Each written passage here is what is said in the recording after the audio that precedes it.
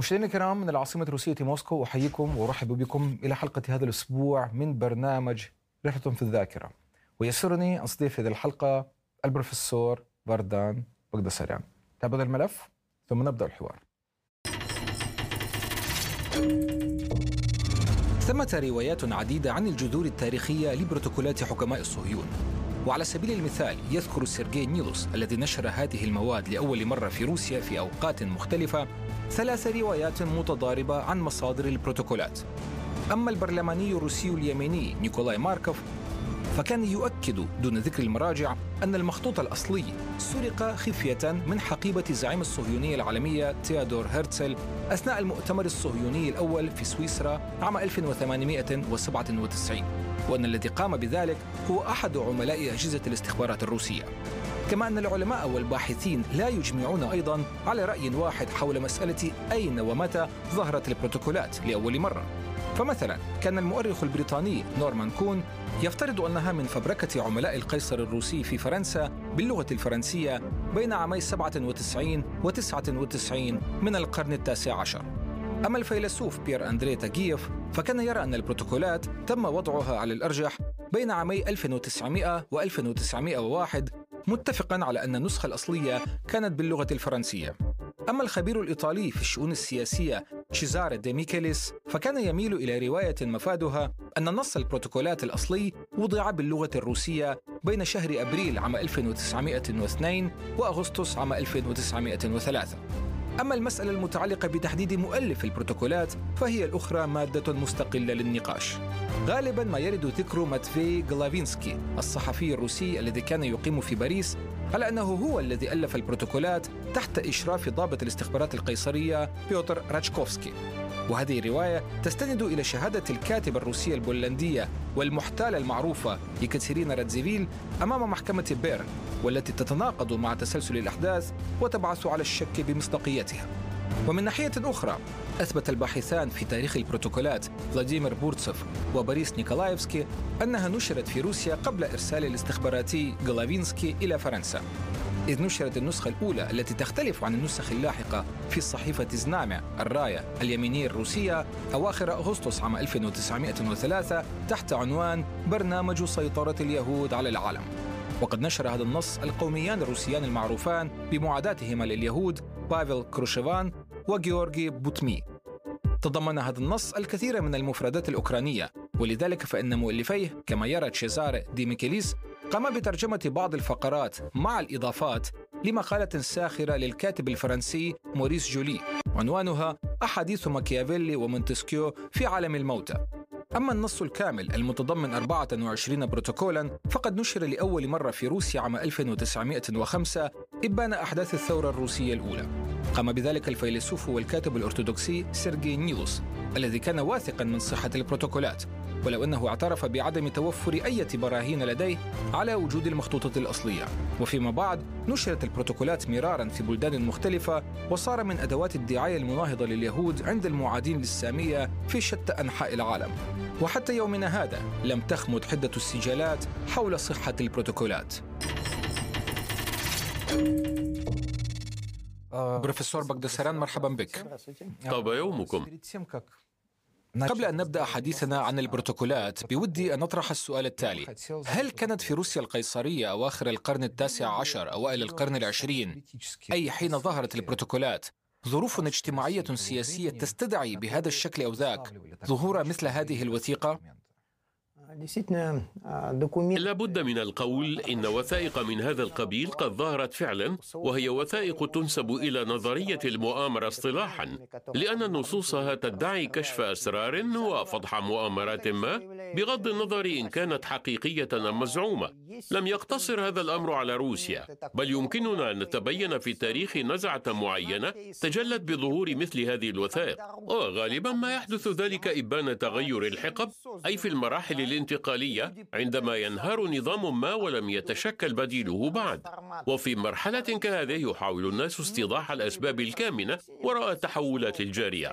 والتوضيح الأبسط عند بسطاء الناس هو اتهام طرف ما بتآمر وافتعال الأسباب لإجراء هذا التغيير، والقول إن هدفا معينا وراء ذلك كله وقوة ما تعمل على تحطيم النمط التقليدي وتغييره.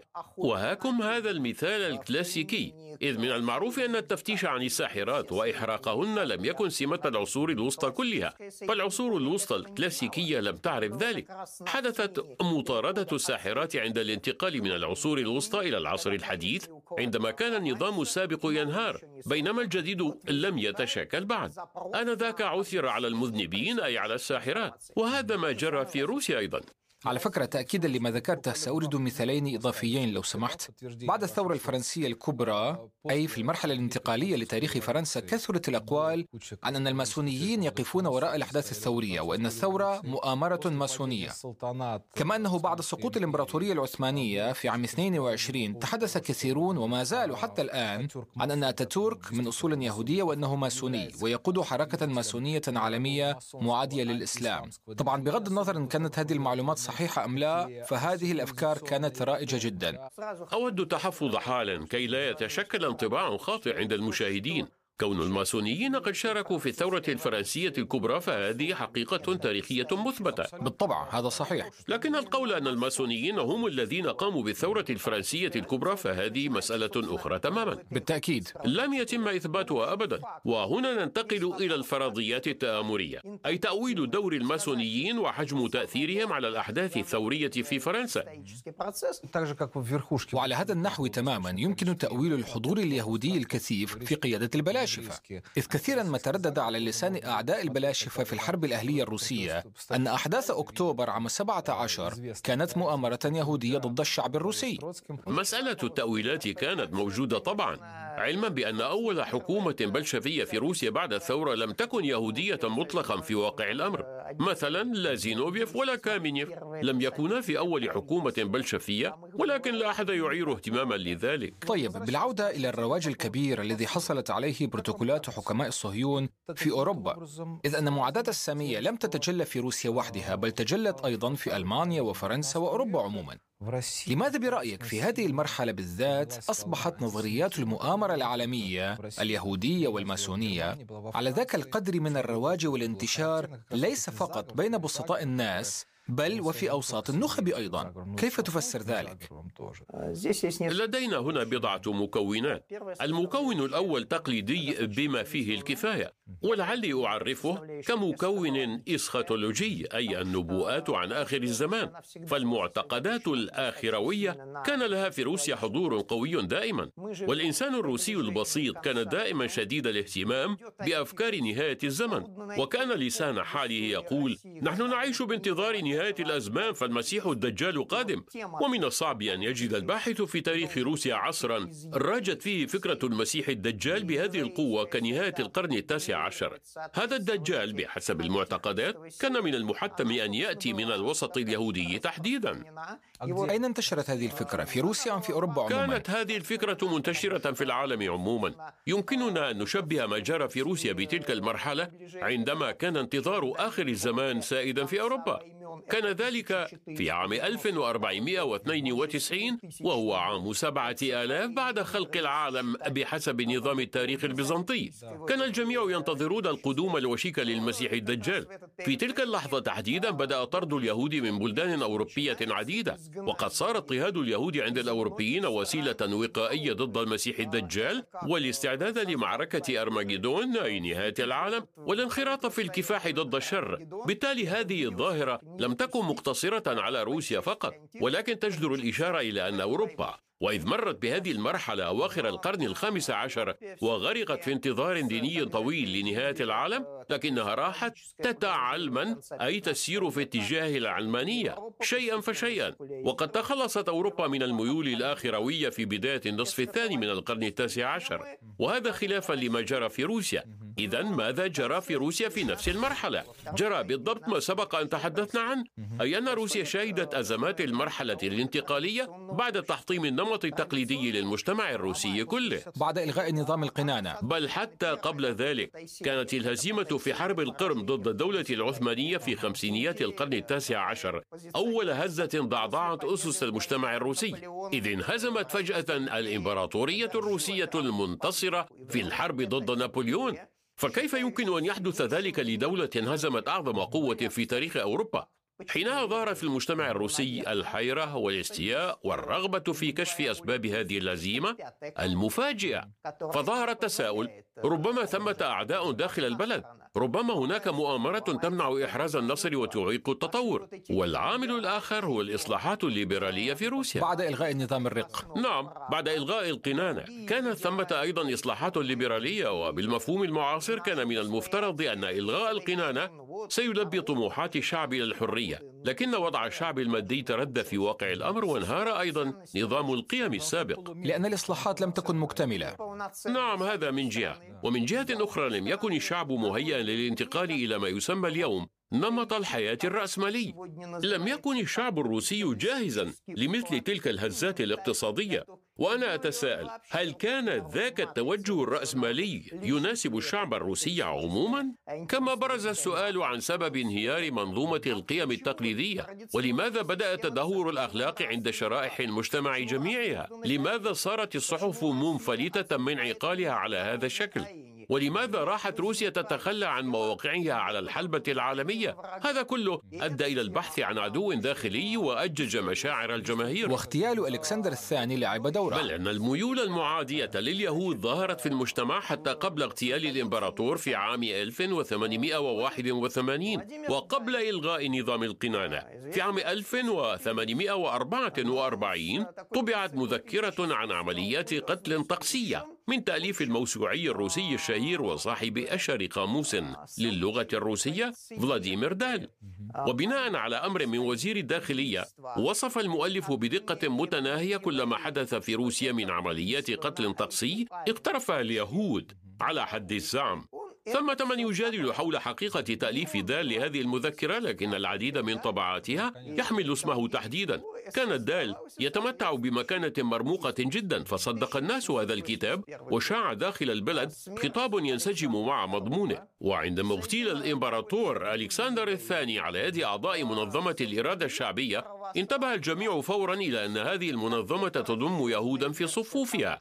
لم يكلف الجمهور الأرثوذكسي نفسه مشقة التحليل العميق لما جرى، ولذا كانت الرواية المبسطة لحادثة الاغتيال على النحو التالي: اليهود قتلوا القيصر، والاغتيال يحمل طابعا طقسيا. وفي إثر اغتيال القيصر اجتاحت روسيا موجة من أعمال العنف ضد اليهود. منذ ذلك الحين استقرت في روسيا مظاهر العداء للسامية. إن تغير نمط الحياة المألوف ونمط الأخلاق إلى جانب العمليات السياسية الحثيثة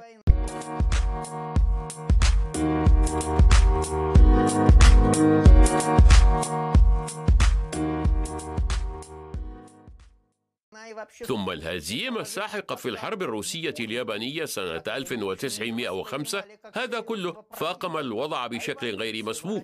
كان المجتمع يريد تحديد المذنبين بالأسماء، ولهذا بالضبط اتخذت الأمور مسارا ظهرت فيه رواية المخطط التآمري، وبالأخص رواية المؤامرة اليهودية. حسنا، ولكن من ناحية أخرى لا يمكن أن ننكر أن أولى الحركات الليبرالية الديمقراطية في روسيا كانت تتألف أساسا من اليهود.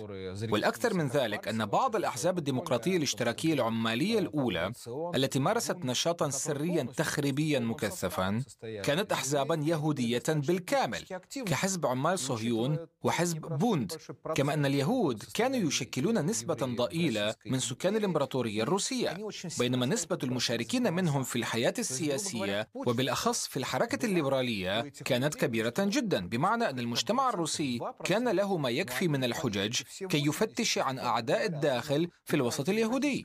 لذلك بدل الناس أن بروتوكولات حكماء صهيون حقيقة واقعة انطلاقا مما يجري على أرض الواقع. أريد أن أشير إلى جانب هام في هذه المسألة. ناقشنا وإياك مطولا الظروف التي رافقت ظهور نظرية المؤامرة، وإن كانت هذه الظروف موجودة فعلا أم لا.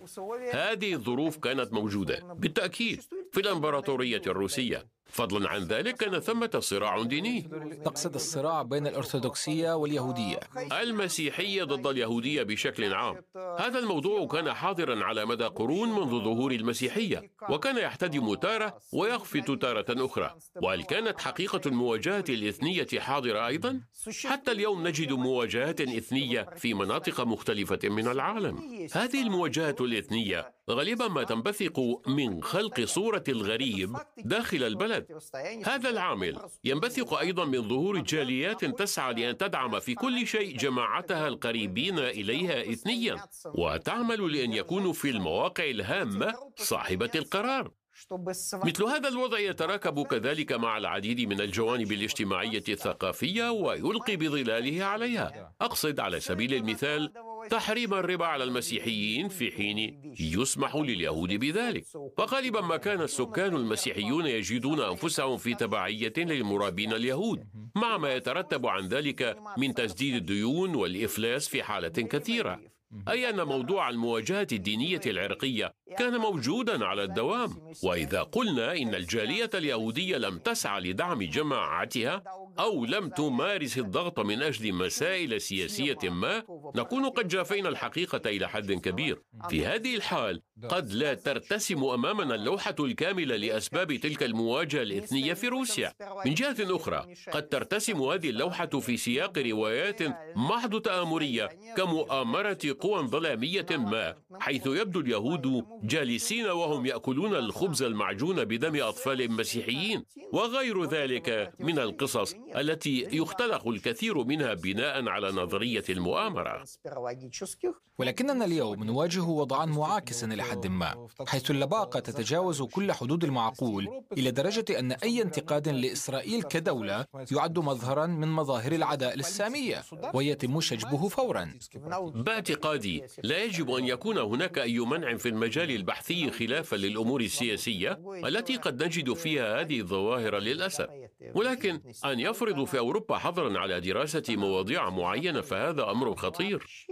تقصد موضوع المحرقة؟ الهولوكوست مثلا. فإذا كان ثمة حاجة علمية إلى بحث موضوعي نزيه لمعرفة عدد اليهود الذين قتلوا، وإذا كان الأمر يتعلق ببحث علمي ديموغرافي فلا يجوز حظره. كلا، لا يكتفون بالمنع بل تصدر أحكام قضائية بالحبس، لأن مثل هذا البحث يقع تحت مادة التحريض على الكراهية العرقية. لي صديق اسمه يورغن غراف، باحث نمساوي، حكم عليه بالسجن غيابيا لمدة 3 سنوات لأنه ألف كتابا ضخما محكم التوثيق بالاستناد إلى الأرشيفات السوفيتية يبين فيه أن رقم 6 ملايين قتيل يهودي لا يمت للحقيقة بصلة. بالوثائق أثبت ذلك، علما بأن هذا الباحث ليس من المؤامراتيين الذين ينفون وقوع الهولوكوست، بل لأنه يعيد النظر في الأرقام وحسب. نعم، وإذا فرضت مثل هذه الممنوعات عند تناول تاريخ شعب معين بينما لا تفرض بخصوص أي شعب آخر، فهذا أيضا يؤدي إلى ظهور نظريات المؤامرة،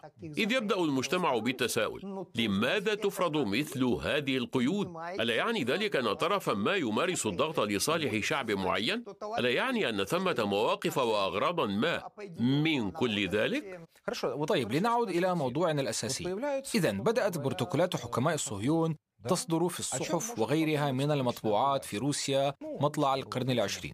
فماذا كان يمكن أن يخطر ببال أي شخص مطلع على الأدبيات الدينية اليهودية، التناخ والتلمود والهلخاء وغيرها؟ هذا الشخص يمكن أن يفكر بالشكل التالي: هذه الكتب كانت أساساً عند اليهود للاستعمال الداخلي، ولم تتعرف عليها بقية الشعوب إلا بعد ترجمتها إلى لغات أخرى. حينها فقط أدرك العالم بأسره أن اليهود يضعون أنفسهم في مواجهة بقية الشعوب، وهذا يعني أنه كان بالإمكان التصديق بوجود بروتوكولات حكماء الصهيون، أي التصديق بأنه من المحتمل تماما وجود مثل هذا النص عند اليهود منذ القدم، والذي لم يكشف أمره إلا بعد ترجمته إلى لغات أوروبية. إذا حاولنا من خلال ملاحم وخرافات وأساطير شعوب معينة أن نعرف كيف كان ينظر شعب ما إلى غيره من الشعوب، نرى أن كل من هذه الشعوب القديمة كان لديه واقعيا الشيء نفسه الذي كان عند اليهود في موروثيا من القصص والأساطير. فماذا يقول المختصون في علم الأعراق؟ يقول هؤلاء إن جزءا هاما من الجماعات العرقية يسمون أنفسهم بشرا، أي أنهم بشر وهم الأفضل، أما من يعيش حولهم فعلى الأقل ليسوا بشرا بالكامل وليسوا أخيارا أبدا. وهذا لا يوجد في تقاليد العهد القديم وتجلياتها فقط، فكلمات الرسول بولس لم تأتي هكذا ببساطة عندما قال لم يعد هناك يهودي ولا يوناني. فكيف كان الأمر عند اليونانيين مثلا؟ كان على النحو التالي: كل من هم غير يونانيين فهم برابرة، يمكن استعبادهم ككائنات دون البشر بالمعنى الحرفي لهذه الكلمة. وقد شكلت كلمات الرسول بولس اختراقا أخلاقيا للديانات اللاحقة كالمسيحية والإسلام، إذ حاولت هاتان الديانتان تجاوز التقليد القبلي لتقييم الشعوب المجاورة، وكانت تلك خطوة هامة إلى الأمام. وأكرر أن المعتقدات القديمة عن الأمة المختارة كانت موجودة في الوثنية أيضا، وقد ظهرت بروتوكولات حكماء صهيون. فما الجديد الذي جاءت به؟ من المعروف أن وثائق من هذا النوع كانت تظهر بين الحين والآخر قبل ذلك. مثلا في القرن ال15 ظهرت وثيقة آرل، أي كانت تظهر دوريا وثائق من هذا النوع، وقد شكلت بروتوكولات حكماء صهيون ما يشبه خلاصة تاريخية موحدة لمجمل الروايات السابقة عن مؤامرة اليهود العالمية.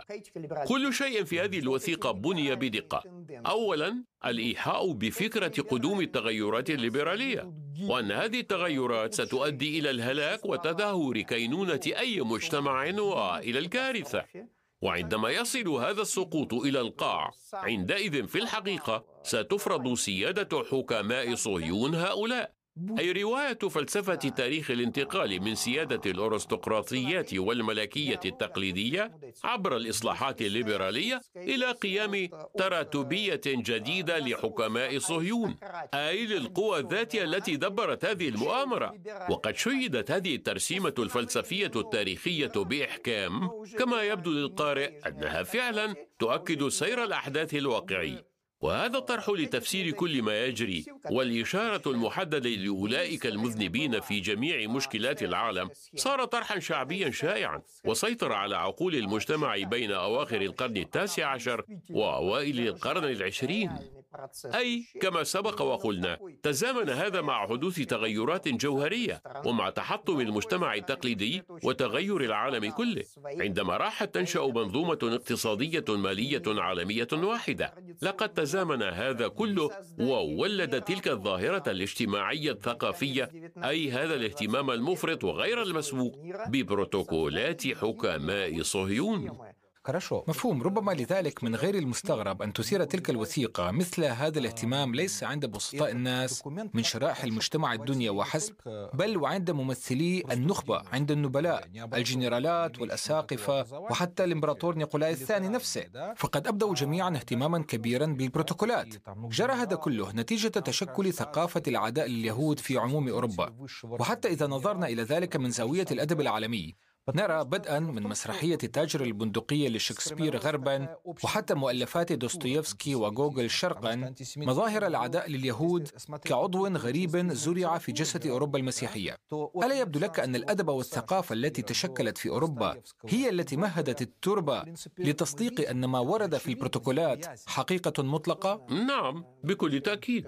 كارل شميت المفكر الألماني المحافظ الذي يشغل اليوم أيضا موقعا بارزا في تاريخ العلوم السياسية توصل في حينه إلى خلاصة بين فيها مما يبدأ تشكيل صورة العدو السياسية. يرى شميت أنه مهما أنجز هذا البلد أو ذاك، ومهما كان النظام السياسي فيه، فلن يفلح في شيء ما لم تحدد الدولة هوية العدو. وفي البناء السياسي يتوجب وجود هذا العدو، وقد يكون مختلفا، ولكن في أي حال يجب شن الكفاح ضده وفق مبدأ يجب تدمير قرطاج. هذا أيضا كان عاملا مهما جدا يفسر لماذا تشبثت نخب الدولة أيضا في مختلف البلدان فعلا بفكرة البحث عن العدو في وجه المؤامرة اليهودية العالمية. ومنذ تلك الفترة ساد الاعتقاد عن وقوف عائلة روتشيلد وراء الأحداث الثورية في العالم بأسره. عائلة روتشيلد وغيرها كانت في الواقع قد استجمعت قواها واشتد عودها. نحن الآن لا نتكلم وإياك عما إذا كان نشاط عائلة روتشيلد اليهودية يرمي فعلا بشكل أو بآخر إلى تجسيد فكرة المؤامرة اليهودية. نحن نشير إلى أن كثيرين رأوا في بروز هذه العائلات قوة ما تقيم نظامها العالمي الجديد. هذه القوة محددة الهوية بدقة، وفعلا لم يقتصر الأمر على بسطاء السكان، بل إن العديد من مفكري ذاك القرن ومن بينهم الأديب الشهير دوستويفسكي كانوا يجدون أن رمز هذه القوة يتجسد في شخص اليهودية العالمية. بروفيسور بغداساريان، شكرا لك، ولنتحدث عما وقف وراء البروتوكولات في الحلقة القادمة. شكرا لكم أيضا. مشاهدينا الكرام، بهذا نكون قد وصلنا إلى ختام حديثنا لهذا اليوم. تحدثنا في هذه الحلقة مع البروفيسور فاردان بغداساريان. تابعونا الأسبوع القادم مع حلقات جديدة، فحتى ذلك الحين ها هو خالد رشد يحييكم من العاصمة الروسية موسكو. دمتم في أمان الله وإلى اللقاء.